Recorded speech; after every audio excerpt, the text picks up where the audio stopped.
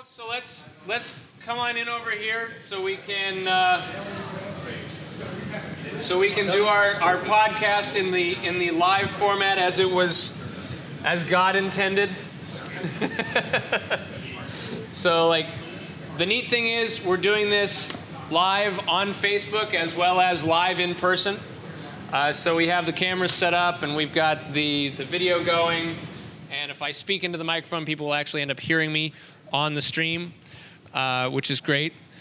And if you come on in here, we're not running the microphones through any kind of speaker or PA system, so you'll be able to hear better. Come on and fill in up here. And I know people are filling up on wine and cheese and bread and snacks, so that's great. I'm excited about this. This is our third episode of the podcast, and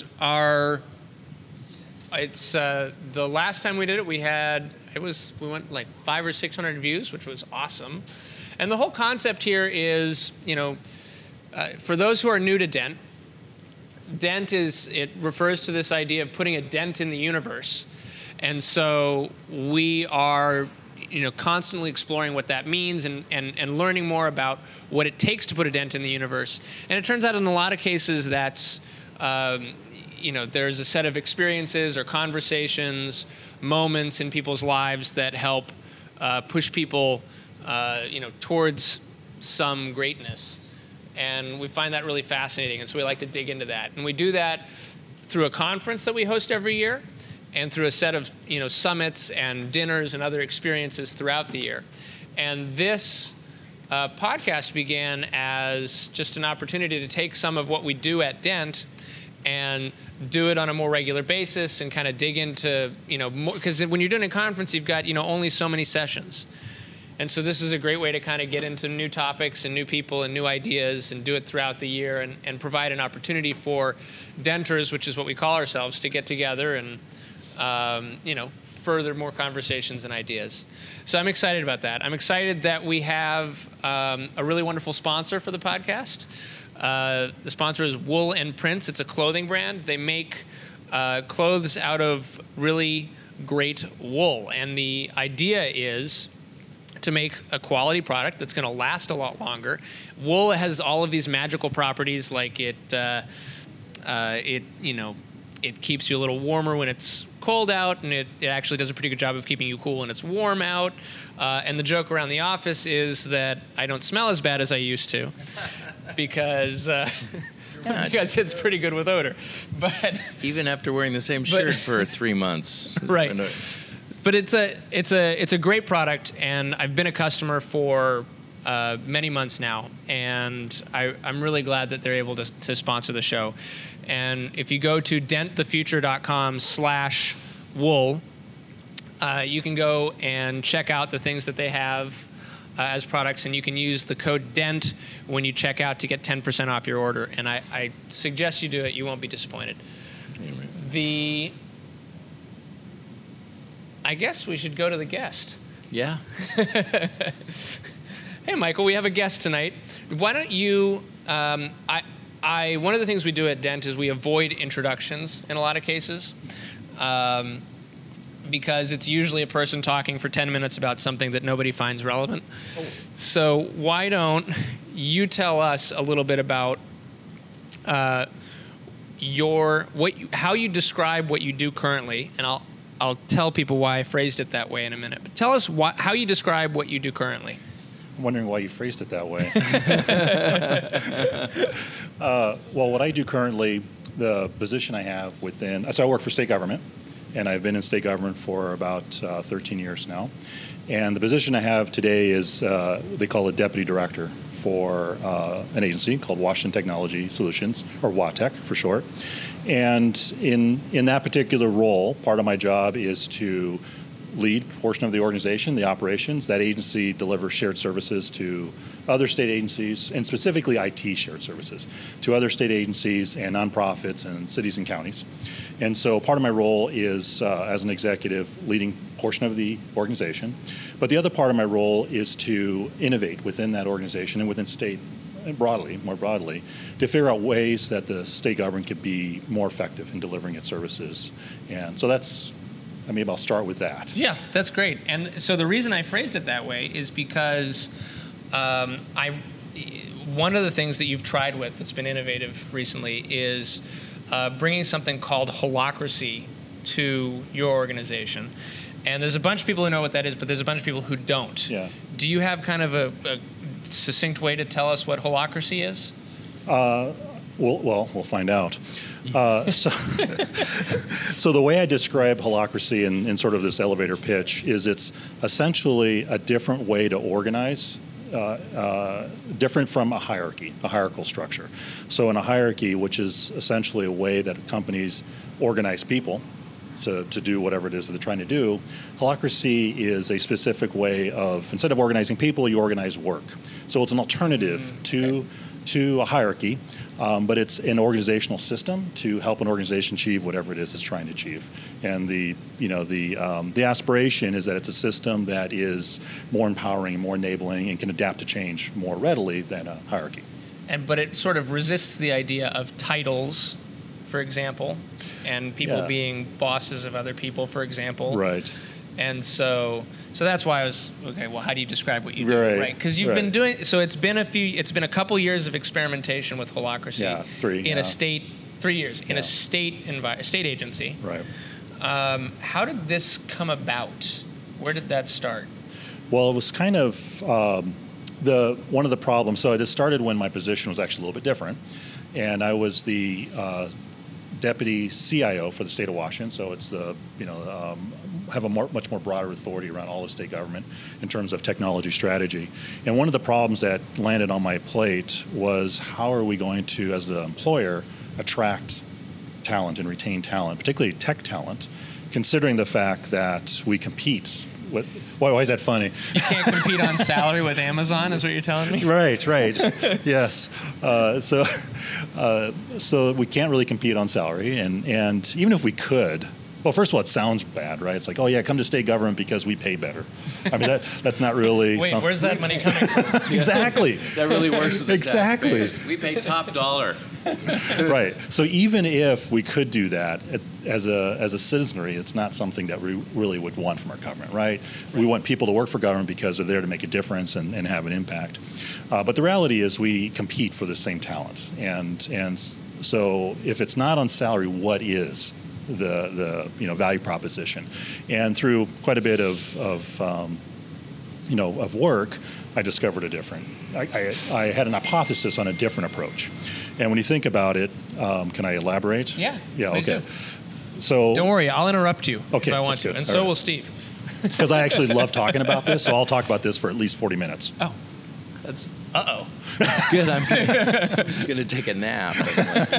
No, so I was going to say is that the traditional pitch for governments, not just state government, but any government, the traditional pitch for potential employees is come to government because, one, you have a job for life. 2, you come to government because we have better benefits. And then 3, come to government because here you can make a difference. And so when you think about that pitch, 2 of those things aren't true anymore. So the job for life, well, 1, people coming out of college don't look for a job for life anymore. That used to be a thing for the traditional generation or the baby boomers and maybe a little bit of the Gen Xers. But for the subsequent generations, a job for life just isn't something they're looking for. They're expected to job hop every 2-3 years. So if the main party value proposition is, hey, a job for life, it's just not going to resonate. It's going to fall flat. The second is benefits, particularly in tech. State government doesn't offer better benefits than Google or Amazon or Microsoft. And in the areas where you might argue they offer better benefits, they're based on length of service, right? We've already stated. You got to put in the 20 years to get the right. So 2 out of those 3 just aren't really relevant anymore. Now the one that is relevant is purpose, and it's great. Even more so. Even more so. Yeah. Right, and particularly with the newer generations, it's much more a thing. Yeah. Okay, and what's interesting when I thought about that, what's interesting about the sense of purpose is, for government, it's their unique value proposition. You can argue that other organizations have a strong purpose and strong. When I say sense of purpose, I'm really talking about is this sort of impact on the community, right? Have a positive impact and doing good for the community. You could argue that there's some others out there that do that. For example, hospitals comes to mind. Saving lives must be probably, the purpose statement, right? But that purpose statement competes with also making money. And that just doesn't exist in government. That notion of for profit just doesn't exist. So it's really pure in government, this notion of improving the community and making it better. So the value proposition that governments use just really hasn't been relevant. And the last one around the purpose, the sad truth is that people come to government to make a difference, to have an impact on their community, but often they get into that environment and they're not empowered to actually do that. So that is kind of what started leading me down this path of what is the value proposition for government? How can we what's a different pitch? And if purpose and making a difference is something that people are drawn to, how can we make that real in government? And so then I have a question. First of all, you were the driver behind this, the execution, the transformation of the team to Holacracy. How many humans were affected by this? How many people in the organization? The people that were directly using Holacracy to manage their work were roughly 120 people. Okay. People affected, there's probably quite a bit more, but positively and negatively. So this, you said, hey, this looks really cool. I've heard about it. We got a couple things we can do. One is I believe it will be more attractive to the younger folks to be in an organization doing this. Also, it's a good experiment. Yeah.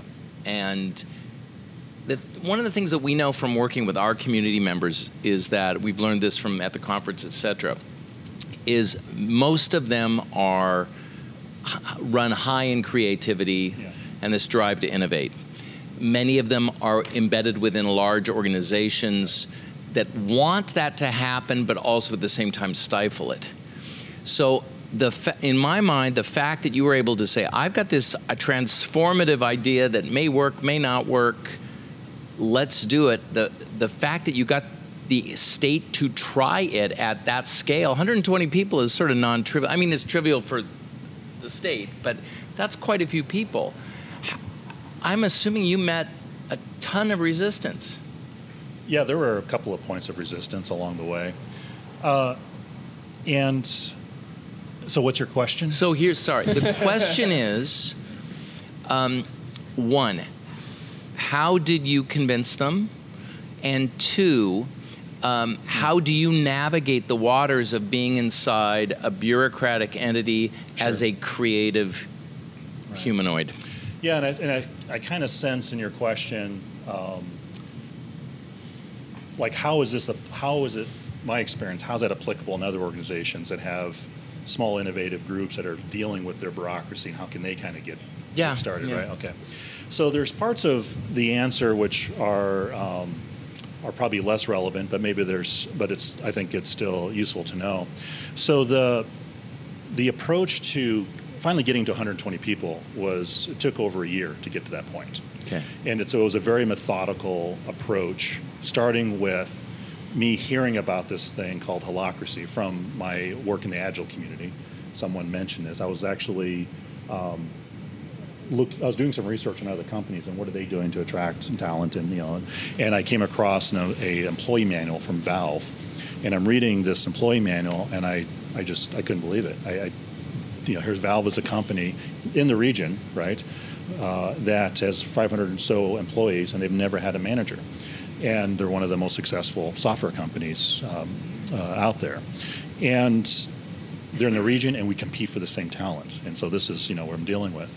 So as I'm telling the story, one of my Agile friends mentioned Holacracy, and so that the beginning of that resistance was my own resistance, which is like, what the heck is this thing? I don't know anything about it. I put it on a Post-it note after I figured out how to spell it, and I stuck it on my monitor, and then a month or two later, I started doing some research on it. And the very first article that I saw was an article in Harvard Business Review that said, Holacracy, no more managers. And my first reaction when I read that was, well, if there's no managers, who do people complain about? and then my second reaction is, maybe it's nobody. Maybe it's nobody. I was like, well, what did you do half your day? I don't understand. The customers. No. Sorry. Not just crazy talk. So my second reaction is we are also a state that has represented workers. So we're unionized, several different unions represented. So the second thought was, well, there's no managers. Like, who's in the union? And who's not? Is it like everyone's in the union, or is there no one in the union? Both of those things are non-starters, right? So it really was something that I was starting to dismiss early on. So the first point of resistance was my own sort of constraints around how we think about these things. Fortunately, or unfortunately, I decided to, before I completely dismissed it, I need to take a class and better understand this thing. So I took a class in Texas where they had this training. For this week-long class, you get certified as a practitioner. And I took the class to learn more about what this thing was. And partway through this class, it became obvious that, yes, this is a thing. And not only could it work, because it's never been done in government before, so this is the first state to actually implement holacracy. Globally? Globally, in the world, yes. So not only is it a thing, and I believed not only would it work in government, it actually would work better in government than in private industry. And if you're interested in knowing why, you can ask me that question. I'm going to ask that question. Okay, just cue it up. I'm going to. Oh, that's my... No, you... Okay, you take the... I'll take so that was the first point of resistance. But then, as you imagine, in government, it's already distributed. I'm starting to answer this question. Government is already naturally a distributed authority system. You have the three, the three branches of government, right? The legislative, the executive. Thank you very much. Pop quiz. So it's already distributed, and the governor, of course, leads the executive branch. But you look at executive agencies; they don't all report to the governor. Some are separately elected. Some are elected by or selected by commissions, right? So it's a really distributed system already, and in government, there's in a lot of decisions, it requires a really consensus. And so for this kind of a thing, it really requires only one person to say no and to raise their hand and call foul. So part of my journey was in talking with the Attorney General's office, is this thing even legal in government, and trying to get their support, talk to the state HR policy office to get their support, talk with labor leaders to get their support. So there's a lot of trying to get support, building this guiding coalition, Cotter would say, and then also having the support of my direct supervisor, the CIO of the state. So there's so many different sources of resistance, and even people themselves, people in the organization. Yeah, resistance to change in general. Right. What might be useful before I ask him that question, is maybe just describe quickly what a holacratic organization looks like. Yeah. So you're asking, what does it look like from what view? Like employee. Let's say I'm an employee. It actually, interestingly enough, it doesn't look that different. The things that make it very similar is even in a hierarchy. We have a position, we fill that position, and we do the work of that position. But we tend to also do a bunch of other work. We tend to do a bunch of work that's not really articulated anywhere, right? We're the champion of this, we're the glue over here, and so we end up wearing multiple hats, and it's undifferentiated work in a hierarchy. In a holacracy, the whole point of it is to make work explicit and to take all undifferentiated work and make it very clear. So, in the hierarchy, I'm a deputy director of the organization. I have responsibilities over money and other things, but I'm also a coach. I'm also there to help people, with their professional development, right? I'm also, I'm trying to think of other examples. I'm also maybe a person who, and on the side here, I'm working on advocacy for Agile. Okay, in a holacracy, those would actually be specific roles that would exist. That there'd be a role called Agile advocacy. It'd be clear about what the purpose of that role is. And would you create that role for yourself? The holacracy specifically has a system by which the team creates roles. So I might propose a role, but the team itself, I don't have the authority to just make roles. I have the authority to propose roles. I'd be water cooler guy. You can't do that. You So gotta one of have my the roles consensus. is pencil whip. So that's almost as cool as water cooler. Okay. But pencil whip has the purpose of rapidly processing bureaucracy. Oh. And so because there's certain things in government that I have to sign because of my position. No Right. one else can sign it, right? So they have to come to me, and I just sign those things. I pencil whip it, and it's an important piece of how we get work done. So there's metrics on how quickly I do that work. So the team measures the speed at which I whip my pencil, and I report out on it every week. So that's kind of fun. I see. So that's one way it's different, is that the work becomes, the roles are much more explicit, and the teams are, they engage in the definition and the purpose of those roles. And so in the holacracy, and I'm the deputy director in the hierarchy. In holacracy, I fill 40 roles. So I'm going to jump in because that raises a question for me, which is kind of interesting.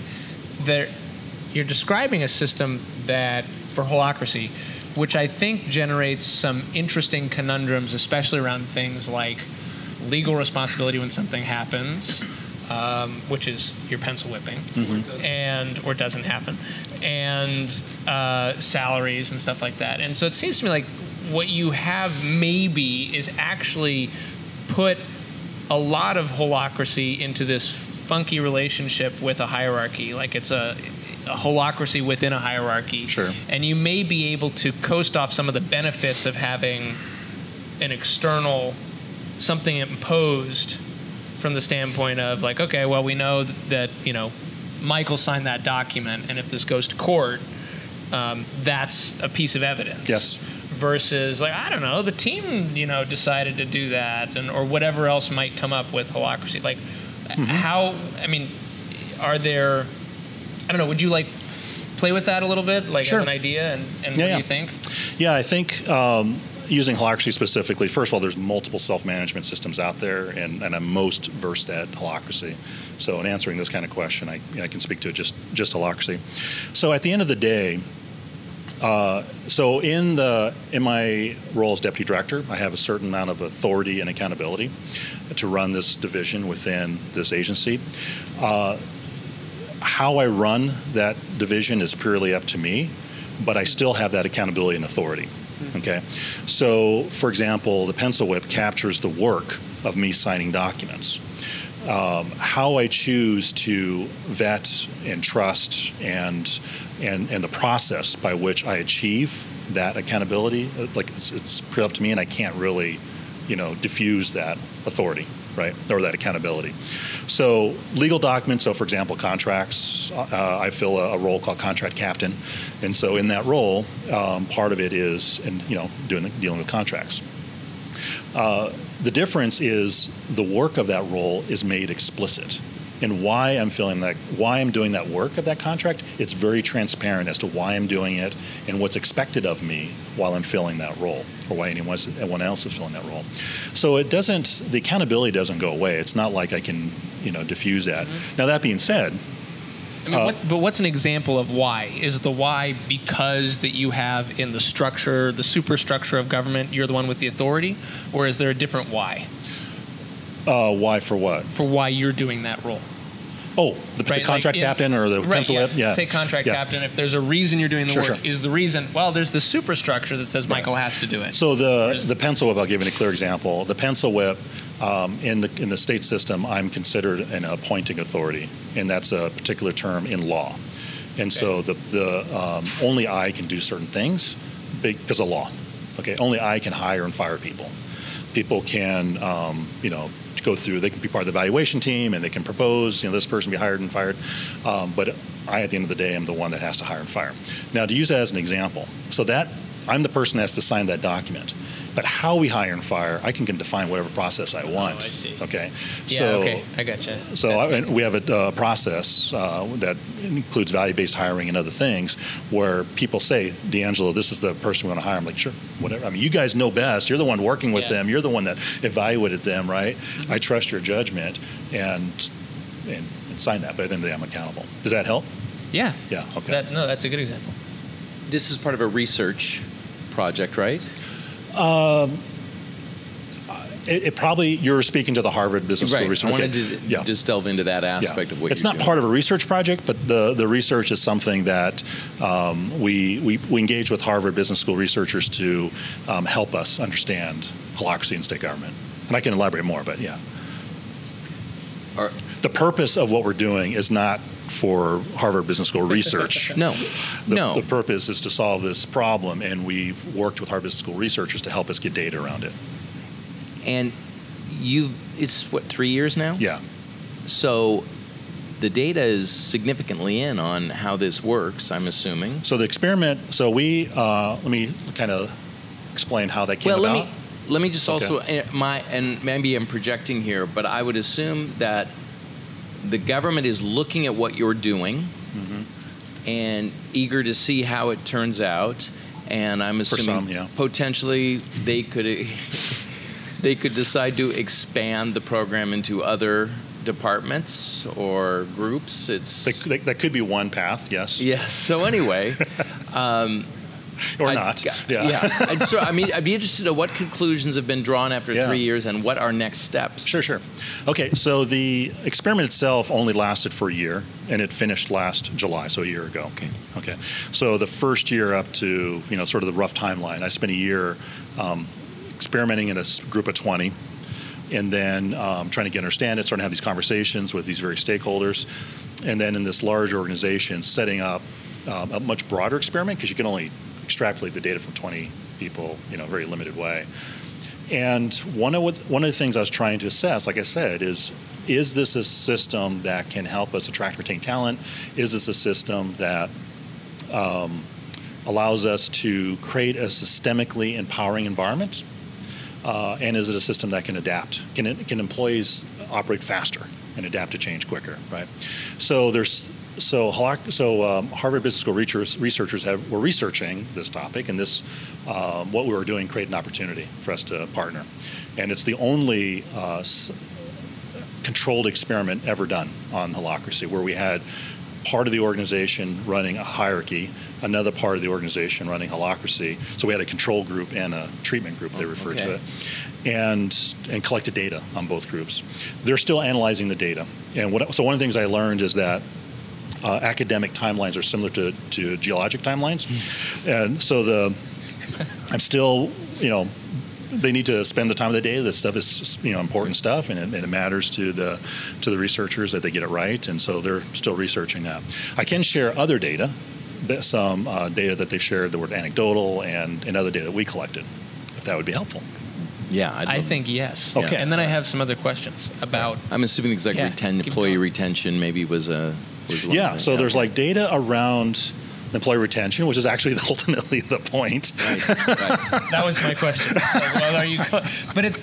But related to that is like, when you're hiring, so there's retention, but there's also hiring. Yes. Really, it was attracting talent. Yeah, but if you're hiring someone, are you competing with the other half of your division to hire? Well, we're competing with. Meaning but during the experiment. Right, because the point is, can I hire better than? Because then you have a real control group. But then the smart guys like some smart new potential employee is like, wait, I can play the same department off of each other. Yeah, right. I can get different offers from different halves of the department. So to just be transparent, I focus more on the attracting and less on the retaining, which actually creates a lot of retentions when I share that with other people, because some people have been in state government for a long time and they care about being retained. I'm looking forward and looking at what are the things we can put in place today to position us for the future, right? So I tend to spend more time on the attracting side, but to share some data like around the attracting talent. So there's several. So one of the things the most recent data as comparison is we not only to compete within our own agency, although that feels less like competition because we share resources quite a bit. We compete with other state agencies. There's other state agencies that have tech talent, developers or business analysts or whatever, and we also compete with private organizations. So here's one story that's fun. So we're hiring what we refer to as Agile business analysts, because we have a focus on Agile. But we're hiring business analysts, and another agency was also hiring business analysts at the exact same time, the exact same position, the exact same salary. And one of the candidates apparently interviewed at the other agency, and they found out about it. The candidate mentioned it, and they said, "Oh yeah, I also applied over at WATEC." So the hiring manager called us, and they said, "Hey, did you interview this guy?" And we said, "Yeah." They said, "Well, what did you think? You know, how well did he do?" And we said, "Well, he made it in our top 10." And they said, "Top 10? How many candidates did you get?" So we got 38. They got 3. So That's telling. That's telling, right? So there's a 10x increase in candidates applying, and the only difference is the name of our agency and what we do and how we talk about what we do, right? So that's one piece of data, and there's actually been a couple of examples of that. Another piece of data around attracting talent is one of the things that we did in the early days when we were setting this up is when we had candidates that applied, candidates from outside the state government, and they applied for the job. If we made them an offer and they turned us down, we would call them back and interview them again to find out we wanted to know what was their experience, like where did they apply for jobs? You know, are we posting in the right places? You look like getting ready to say something or ask a question. Nope. Oh, okay, and so we had this, another half-hour interview that I did along with our HR department. And from that, we collected a bunch of data around these candidates. And so one of the questions as they're telling their story, one of the things that was fairly universal is when we asked about why they applied for this government job, the government job was the backup to their backup. So they applied at Amazon, they applied at Microsoft, they applied at the state government. And just in case the Amazon thing didn't work out or the Microsoft thing, at least maybe they got this government job. And so that was one, that was a universal truth. Another universal truth was after they learned about our who we actually were and what we did, and Holacracy, and we have workspace initiatives and where we changed the actual physical environment, a bunch of other things. One candidate said he literally almost fell out of his chair because he had no idea state government could be that innovative, right? And every single candidate that we interviewed said that the state job became their number one job out of the Amazons, the Microsofts. Okay. Now, that being said, they still didn't accept our offer. So we made them an offer. They didn't accept it. And why do you think they didn't accept it? Salary, I would guess. Yeah. So they didn't. They told us, we didn't. We ended up not taking it because. Gee, I love it, but not 40 grand. Yeah, right. Yeah. Which is exactly what they said. 40 grand actually was the number. So it was average between 30 and 40 grand. To which I asked the following question. Can you guess what my follow-up question was? Well, how much would it have been worth? What is that delta? Yes, exactly. Yeah. So how much of a pay cut would you be willing to take in order to work here? Yeah. And that number ended up being roughly around $15,000 to $20,000 a year. And so, wow, that's significant, though. Except it gets better. So I asked one candidate. Well, when I had to ask that question, he missed. I don't think he completely understood what I said. And he says, "Well, I thought you guys offered us the most you could offer us." And I said, "Well, it's true. We offered you at the top of that pay scale." I said, "But we might be able to reclassify the position. But even if we did, the most I could offer you is $26,000 less than the company you just moved to." Right. And his response was, "Where do I sign?" And he left the company. Oh, we did? Wow. And came to work in state government for a $26,000 pay cut because of the work environment. So you take that 20. So he cited really Holacracy as the He cited driver. the ecosystem of the environment, which included Holacracy, yes. Okay. But it's also the physical space, the modern technology, the innovation, the agile practice. Okay. So remember, the purpose, Holacracy isn't like the silver bullet to attracting and retaining talent. It is a piece of a much larger strategy that's about creating a culture where people are empowered, so they can come to work and they enjoy work, they feel energized. It's about I think that. that's kind of a good segue, because I think obviously Holacracy has had some issues over the years, the organizations working to implement it. Medium was the poster child early on for it, and they've largely gone away from it. I haven't kept an inventory, but it hasn't stuck with a number of organizations, and maybe that would be something you could address, is why you think it doesn't work for everybody. Well, let me ask you first, if you were to be transplanted to a new 120-person organization, public or private sector, and you had the option to flip the switch to go to Holacracy there, would you do it? I can't unlearn what I've learned. I will never work in an organization where I cannot actually operate holacracy in it. Okay. Yeah, it's just... So maybe you could step into why you think it was, some organizations view it as a failed experiment. Well, I don't know which organization you're talking about or what's the data behind why it was, failed for them. But I think in general, holacracy is not something you can just take off the shelf and stick it in your organization. It's a major organizational change management initiative. And it forces people, in order for holacracy to be successful, I think you have to have a mindset shift that allows you to think of things differently.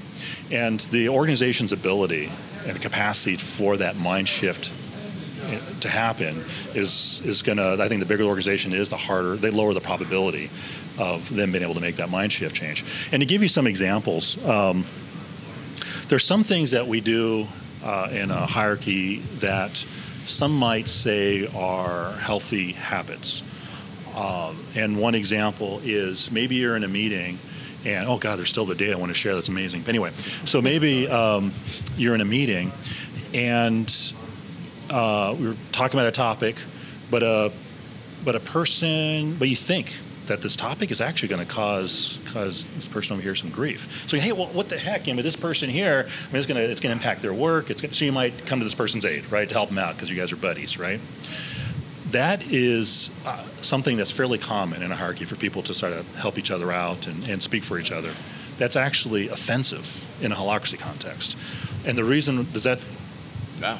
No, go. Does it? So first of all, does my premise sound reasonable that that's something that would happen in a hierarchy, and that you've seen that happen? That's what people do, and do people support each other? Yeah, and advocate on other people's behalf. It's like, no, I don't want to see this guy get stuck with it. He's my buddy. I don't want him to get stuck with it. Yeah. Is that something you guys seen? And it really depends on the organization. Sure. Every organization is different. Yeah. Have you seen that in hierarchy orgs? Yeah. Yeah. Okay. I've seen that. So that is actually offensive in holacracy, because essentially what that is saying is this person is incompetent and can't speak for themselves. Right. And so one of the sort of tenets of holacracy is you're there to represent your tensions, and that's it.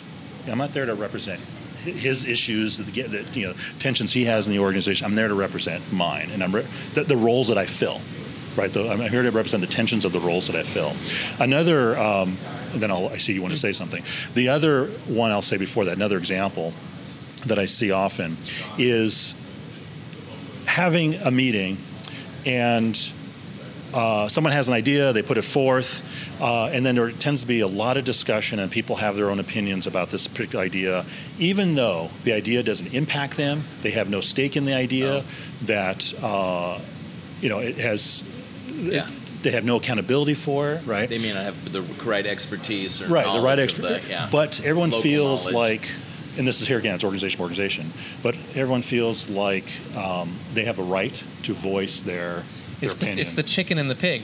Yes, right? the chicken and pig, exactly. One's invested. One, right. The chicken and the pig are going to open a breakfast joint. So that's an example of something. Like, you're invested. I'm committed. That's right. Yeah. So that's an example of something. Here again, in holacracy, there are particular principles that you just don't do that, because you have to, in order to. There's space for you to react to things, but at the end of the day, the only way you can change someone's idea or influence how that idea moves forward is if you can articulate how, based on known data, that idea is going to impact one of your roles, right? There's this bias towards action. So, particularly in our organization and government has a sort of a fear-based sort of leadership approach where everyone is afraid of what might be in the news above the fold, it's called, and so there's a tendency towards consensus where we don't do anything unless we all agree that it's a good idea. And in holacracy, it's the inverse. It's funny you bring up bias for action, because repeatedly over the past 12 months, we've interviewed several people, significantly inventors that are also entrepreneurs. Yeah, right. And they say it's critical, the bias for action. Right. In both of their cases, I just went to the hardware store and started buying stuff and started putting it together just to get something started. Right. So, that's. I think organizations at large could use more of that. It's a natural thing when you're a small organization. Yeah. It's something that I think a lot of organizations lose with size. Right. They lose that spirit, that sort of, unless they're deliberate in terms of how they create that culture. Well, we wanted to talk about the data. Sorry. Yeah, let's give you a chance to do that. Because then I want to change topics, and then I want to do the other thing, and then we got to let the audience ask. Yeah, that's right. Oh, okay. Yeah. Okay, So cool. we've got Good. a lot There's of an stuff audience still. participation. Okay. But tell us about the data. Okay, so some of the earlier data that we started capturing, we're still capturing it today, is when I started this, I needed to figure out how, because I'm going to be asked, why are you doing this and what difference does it make, and I don't like what you're doing. So I needed to come up with some way to say, well, it's helped us in this or that way, right, or that way. And understand at that particular stage in my experience in the story, I was coming at it from an agile perspective, an agile organization perspective. So I was thinking of agile measurements. So I was thinking of happiness and velocity and those quality and those sorts of things, right? And the only two measures that I could think of that I could measure in the Holacracy, one was velocity, and the other was happiness. And so I asked, so at every meeting, we had weekly meetings, every meeting I asked the question, I can't actually remember the question because we changed it now, but it's something to the effect of, we did a fist of 5. To what degree on a 1 to 5 scale are you happy in your ability to get work done or whatever? And the other thing we measured is the speed at which we could discuss things and make decisions about them.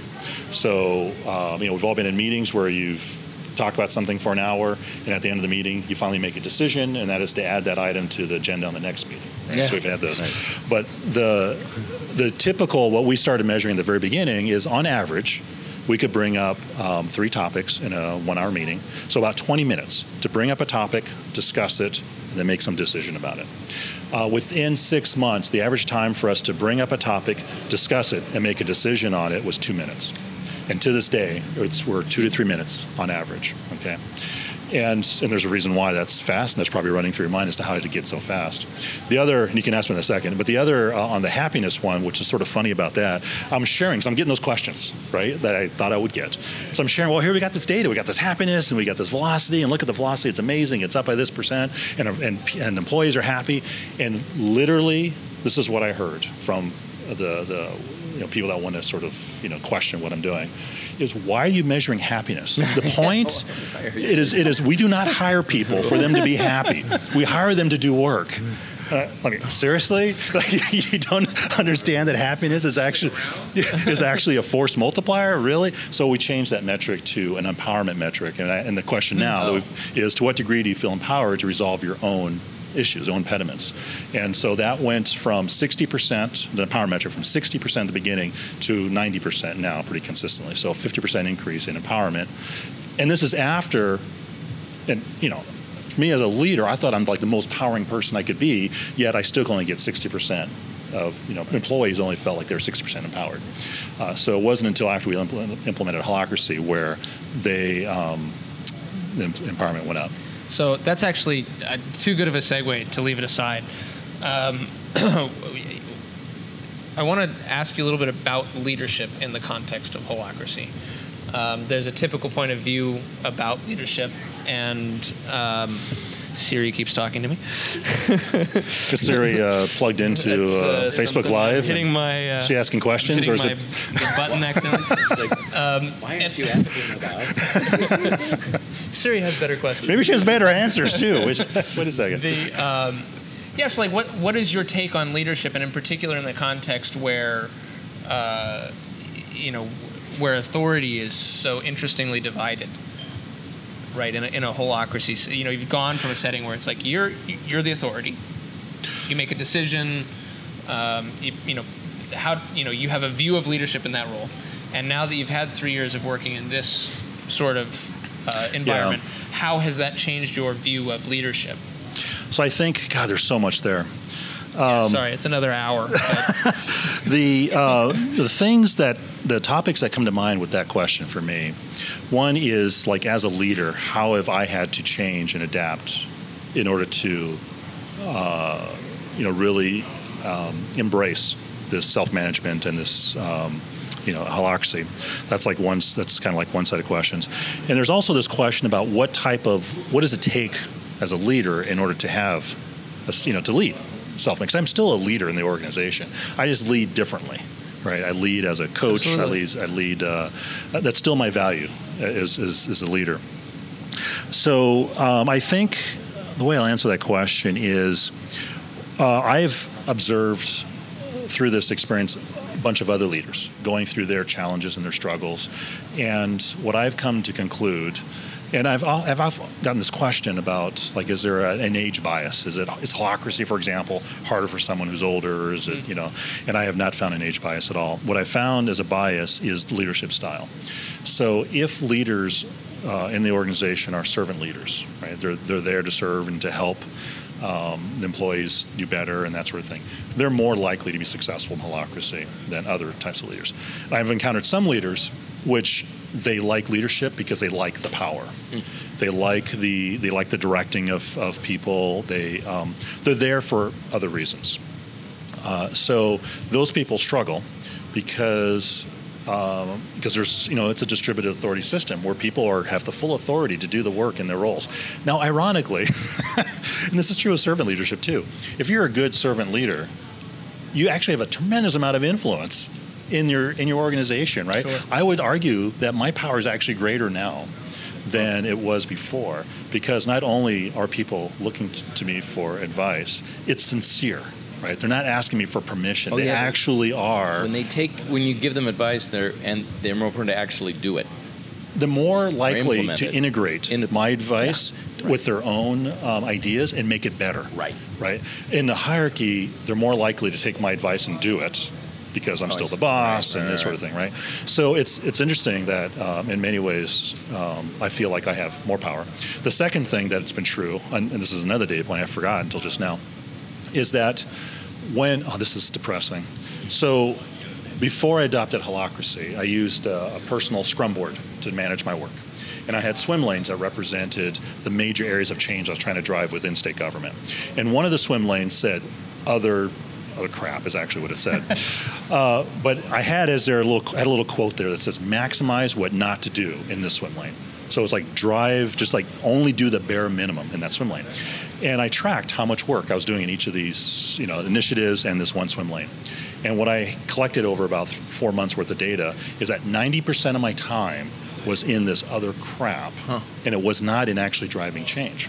And I had that board, and so then we started using holacracy, and I kept the same board, irrespective of holacracy, just to track my work. That number went down from 90, went down to 20%. And the reason I had all of a sudden a lot more capacity, and the reason why I had a lot more capacity is because I spent a lot of time doing undifferentiated work, meaning the work that no one else wanted to do because it didn't fit in their job description. And so there's a lot of work in the gaps. And if it's not in their job description, then who does it? Yeah. Right? It's me, or I got to figure it out. It's like my problem all of a sudden, even though I may not even care about it. So holacracy makes that undifferentiated work very explicit, and now people have an opportunity to actually help in that area. So. I've got two metrics that I want to ask you about. If you tracked them, if you know, or can give me some at least anecdotal.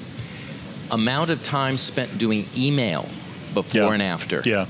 And amount of time in meetings before and after. Okay, the second one, I've got absolute raw data for that. So, and the data that I've already shared is somewhat related, right? So we can process, on average now, 2 to 3 minutes per issue. But the holacracy meeting structure is very precise.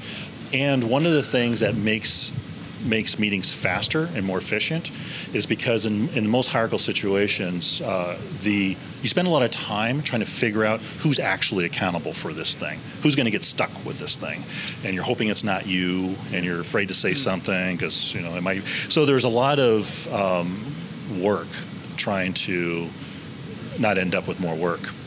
So in holacracy, the who's accountable for what is extremely explicit.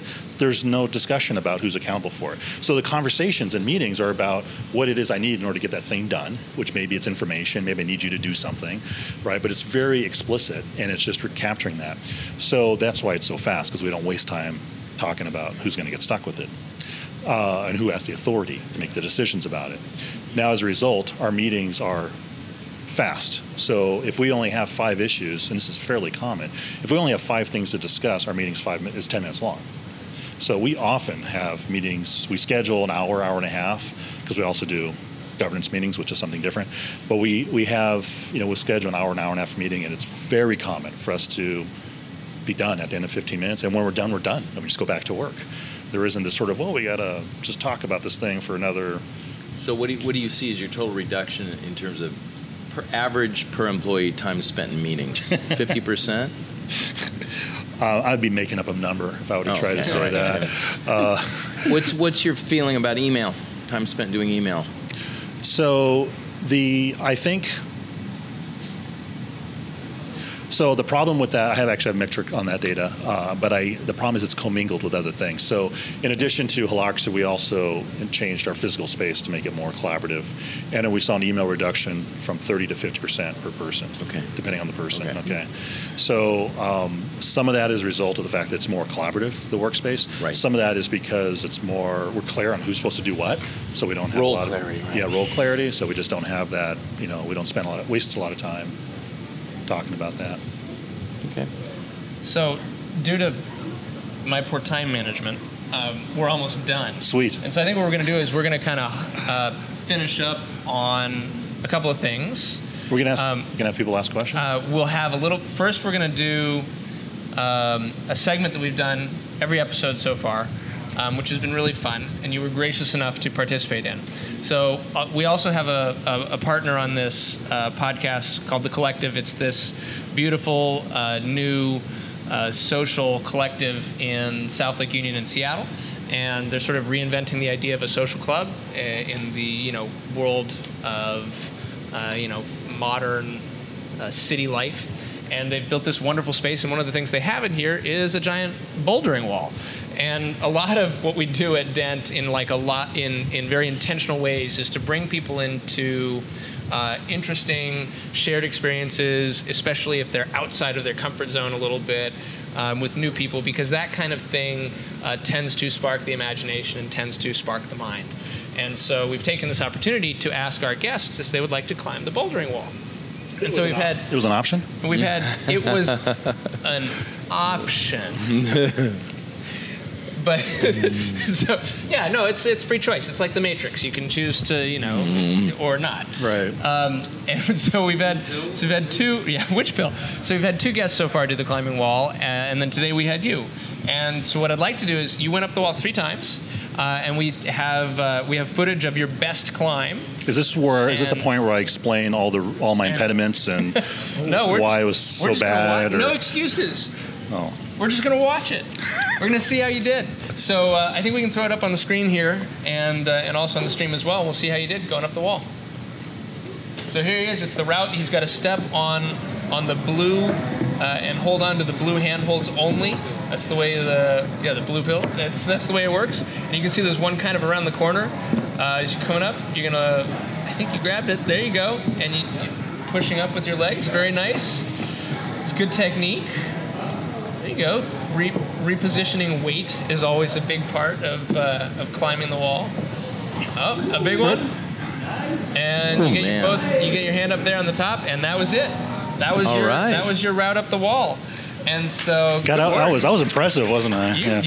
That's a good height up. So our previous guests, Rick Smith and Martina Welkoff, did the route in 24 and 26 seconds, and so you did it in 30.33. So you're number 3 on the leaderboard, but you know what? That's good, because there's going to be like 40 people on there eventually. So you'll be taking on the Dent board game edition. Is there like a senior category or something, or I don't know? Get a different category. Yeah, right. Well, so here's the excuse you do get to give, which is this was your first time on a wall ever. Never been on a wall. I've been up against a wall, but that's a different story.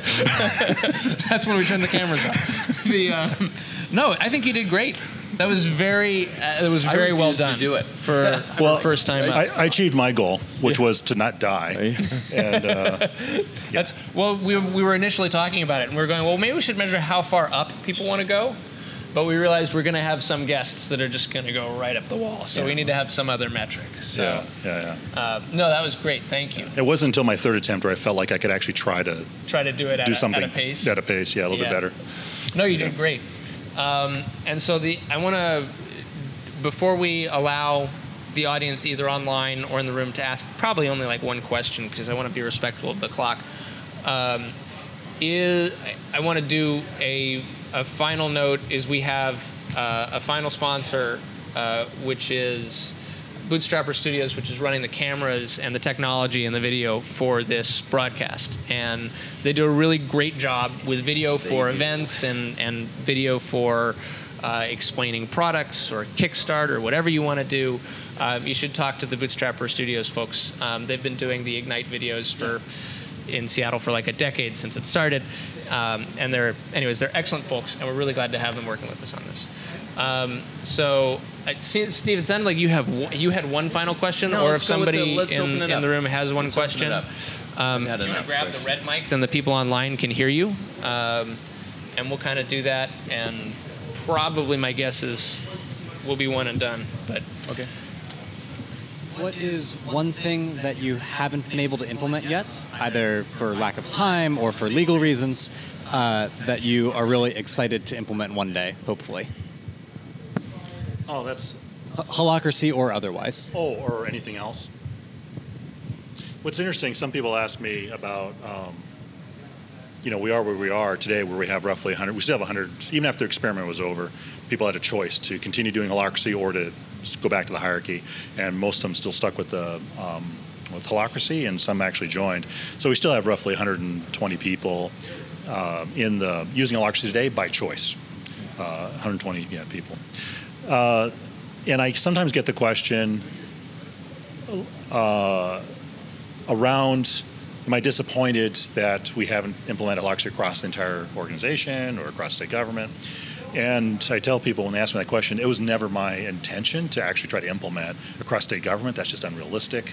And even in state, just across my agency, that's not really realistic, right? That's not what I was set out to do. I wanted to learn and add information to the community, and also to position our state brand as something cool and special. So I guess what I wish that the state could get to more quickly is I really wish the state could get to a more agile mindset more quickly, more than anything else. And the reason is because I think an agile mindset, when I talk about agile mindset, I'm talking about thinking about problems in very small increments, about high touch with customers, being able to iterate very quickly and show value really early and often, and those sorts of things. And I think if the state had more of a pervasive agile mindset, then things like Holacracy would not seem that far-fetched or so foreign, and it would solve a lot of other problems. So that would be probably my one thing I wish was more. Okay. Anything else? No, I think that was great. Call it a night. Thank you so much for joining. Yes, it was really fun to have you. Yeah, it was fun. And we'll be back in a month with another guest, and in the same place, and that you can find that information at dentthefuture.com/calendar. So hopefully we'll see you here and on Facebook Live. Thanks. Okay. Here's hoping that person doesn't do as well as 30 seconds. I was hoping that we were going to see.